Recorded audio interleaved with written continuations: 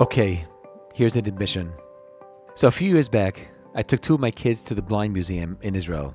Now basically, without giving too much away to those who plan to go there, you're led through pitch dark rooms set up with the sounds, smells, and the feel of different places, like an outdoor market, a boat ride, a cafeteria.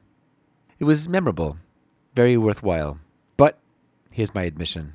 When they told us to put our cell phones and any other illuminating devices into lockers before entering, I shut off my cell phone, but I kept it on me.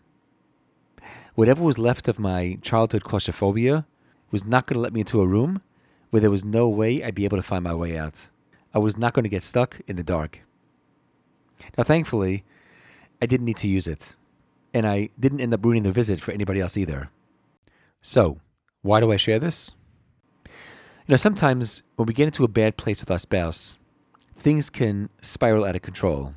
One negative comment begets another, and we're off to the races, heading to the marital abyss in a headlong rush towards a dreaded canvas. It can get so intense that no one has their eye on the exit, even if it stares them in the face. It can happen in a few ways. Imagine being in one of these spirals when suddenly something funny happens, and you can't help but let out a little chuckle, both of you. But then you both fight so hard to make sure that the other doesn't see the smile, and that it doesn't stop you from delivering your next jab. But that was a gift. Somehow a little light appeared to show you the way out, to offer you a mood-changing moment so that you can leave the darkness of contention and shift towards connection. But you just ignored it. Or imagine, during one of these cycles, one of you shares a moment of remorse. Okay, so it's not a full-fledged apology, but it's a shift, a tiny bit of light that can help you climb your way out of the darkness.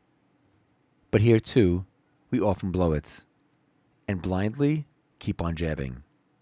Sounds familiar, no? And so, while the part of us that is so upset tells us to put away and disregard all lights in order to stay in the dark, I say instead, let my actions at the Blind Museum serve as a role model. That is, defy those instructions. Hold on to your light, and at all times, look for the exit that will take you out of the crippling darkness and lead you back on the road towards connection.